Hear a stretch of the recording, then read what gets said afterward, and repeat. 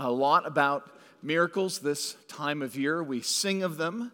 We even watch them. So many of us are familiar with films like Miracle on 34th Street, or perhaps It's a Wonderful Life. Right? We even pray for miracles, like vaccines to be developed and distributed, or for COVID relief bills to come, or for Brexit deals to be made, or even, yes, on the eve of Christmas, last-minute presents that haven't yet arrived. Not that I ever leave my shopping till last minute. Right? We know some things are beyond us. Right? Some things are truly outside of our control, and I'm not just talking about the U.S. Postal Service. I wonder, what would you say is the greatest of all miracles? And I'm not talking about the visage of the Mother Mary in a grilled cheese sandwich. Though some of you may know a number of years ago, a woman perhaps discovered just such a thing and sold her 10-year-old sandwich for $28,000. Now that is either truly miraculous or ridiculous, and I'll leave you to be the judge. Right? But what miracle stands above all others? What dwarfs all others? What eclipses all others? I wonder how you'd answer that question tonight. If you're a skeptic, you may mock the very idea of miracles, at least in the formal sense of the word, as if God sort of supernaturally works and intervenes in the world. But if you're a Christian, perhaps you might say the greatest miracle is the miracle of the resurrection. But friend, I would suggest to you that the greatest miracle our world has ever witnessed was in that prophecy we read earlier from Isaiah 7, verse 14. Behold, the virgin shall conceive and bear a son. It's what we read earlier in Matthew 1:20 in the service here, when the angel says to Joseph, "Do not fear to take Mary as your wife, for that which is conceived in her is from the Holy Spirit." It's what we sang just in that last song, the second stanza of Hark, the Herald Angels Sing, a song truly pregnant, right, with Christmas meaning. Late in time, behold him come, offspring of a virgin's womb. Veiled in flesh, the Godhead see. Hail the incarnate deity. Friends, the greatest miracle, the Christmas miracle that we've come to celebrate tonight, it's not about stockings, it's not about St. Nick. It's that God became man. The staggering claim of Christmas is that the second member of the Godhead took upon flesh and became like us. It's that thundering deity became part of our helpless humanity. It's that the one who created the world awoke, right, staring, wriggling, cooing into that very world that he created.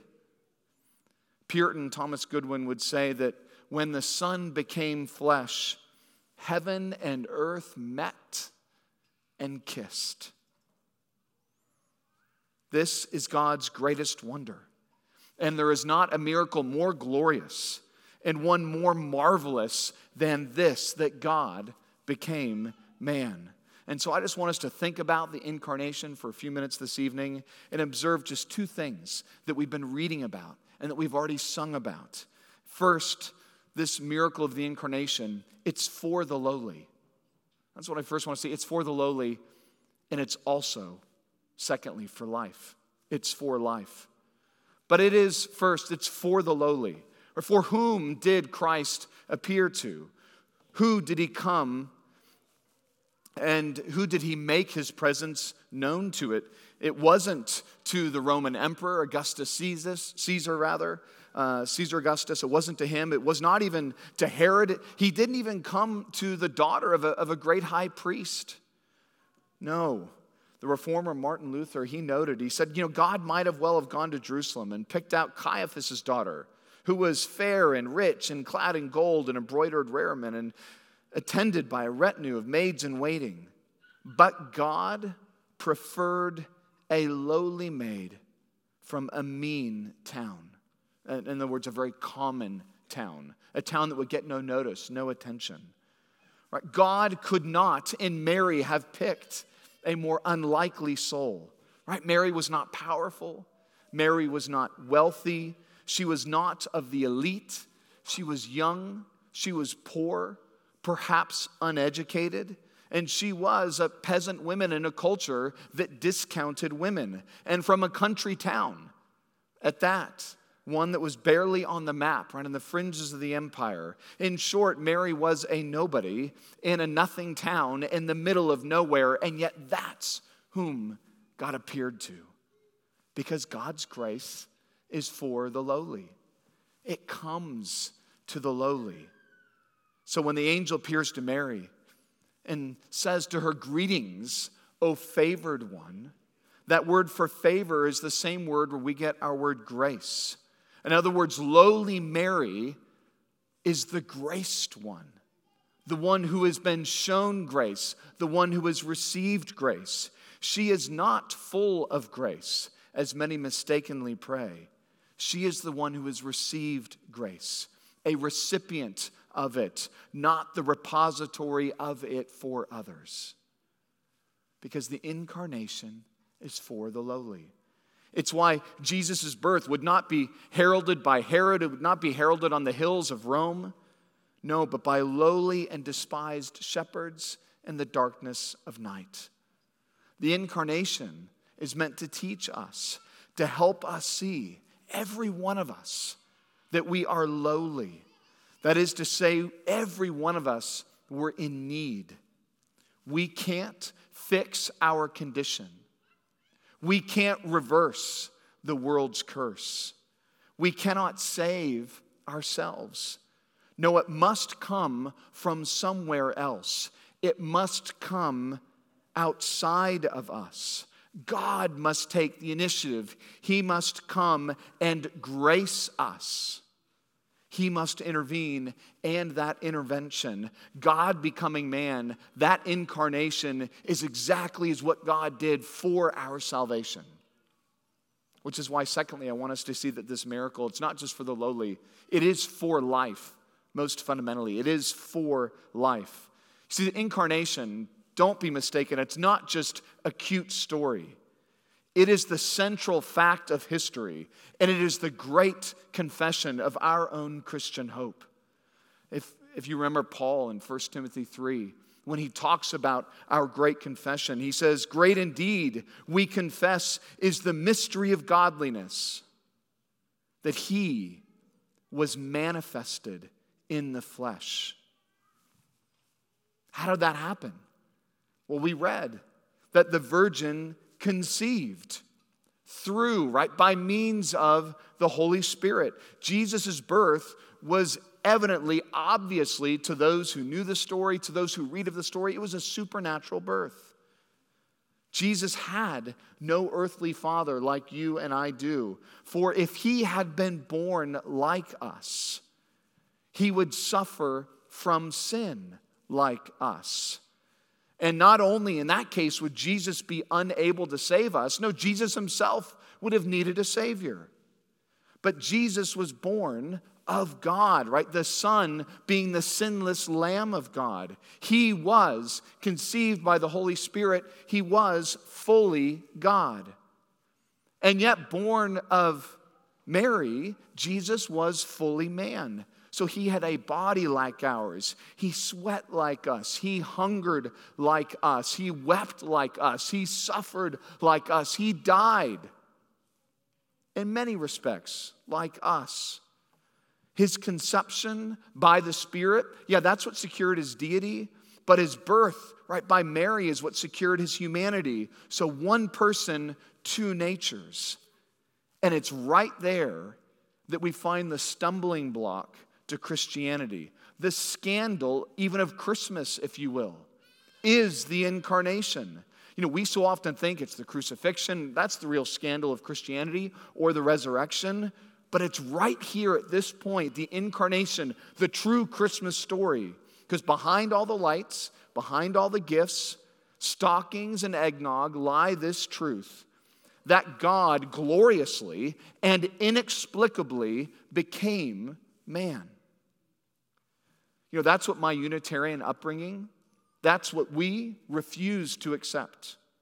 It's what Jews, it's what Muslims, it's what Jehovah's Witnesses cannot accept, that God became man in Jesus Christ. It's why skeptics like the retired Episcopal bishop, John Shelby Spong, he says, as he refers to the virgin birth, he refers to it as the entrance myth to Christianity. Right? That's what the virgin birth is. To him, it's the entrance myth to Christianity. Because think about it for just a moment. If this miracle of the virgin birth, of the incarnation, if it is true, if it's true, it paves the way for everything that follows in the Gospels. If it's true, everything else we read and we observe and hear declared about Jesus is true. Because if the incarnation is true, it's not hard at all to understand how Jesus, the God-man, can what? He can heal the sick. He can give sight to the blind. He can unstop the ear of the deaf. If the incarnation is true, the resurrection is not a leap of faith. No, the resurrection is perfectly logical if the incarnation is true. But if it's not true, right, without the virgin birth, without the incarnation, well, Jesus is not God. There is no sinless substitute to die in our place. There is not one who has come to reverse our curse. There is no communion between God and man. There is no salvation for God and man between us. There is no gospel. There is no hope. There is no life if you don't have the virgin birth, God and man in one in the incarnation. It's why our entire Christian hope, right, a whole Christmas hope, I pray, as we gather, hinges upon this simple fact that God became man. That the sinless Son had a human body. And as he had a human body, thus he could offer up that human body on the cross for us. That the Son had a resurrection body so that he might become the first fruits, right? The prototype for our own resurrection bodies. In the incarnation, right? In the God-man, we see Christ's compassion for his people, and we see Christ as the satisfaction for his people. Compassion and satisfaction wrapped into one gift in the incarnation. Friends, that is the hope of Christmas. That's what we cannot miss. That's what we cannot pass by. That the Son of God became man so that men might one day become true sons of God. Which is why if you come tonight and you're hearing this and you're reflecting upon your own life and you're feeling perhaps somewhat lost, perhaps discouraged and confused, why life has not worked out as you had hoped, why it's not delivering as you expected it to deliver, it may simply be because you have not understood the true meaning of Christmas. Because God did not unite his deity to technology, which is why phones and physicians, right, however marvelous they may be, they can't finally save you. He did not unite his deity to all of humanity, right? We're not all gods in waiting, which means there is no spouse, there is no friend who can complete you, finally fulfill you, and save you. He did not unite his deity to reason, which is why education can't save you. He did not unite his deity to sports, to politics, to law, right? He didn't do it to any one of those things. No, his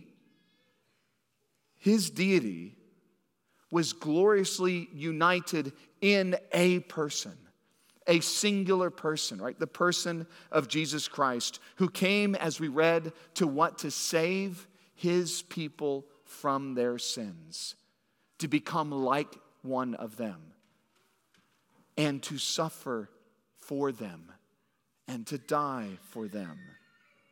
In him alone, in this Jesus, can you find true salvation from God from the wrath of God against sin and true communion with God. Both of those, salvation from sin, communion with God, both of those are found in Jesus Christ, the God-man. Friends, that's what the incarnation is all about.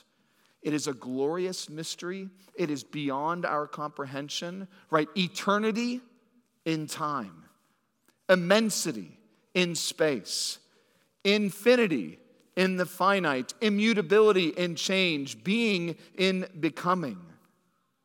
Right? Think that the one who would feed from his mother's breast provided his mother with the very milk to feed him. That's what we celebrate as God becomes man in Christ.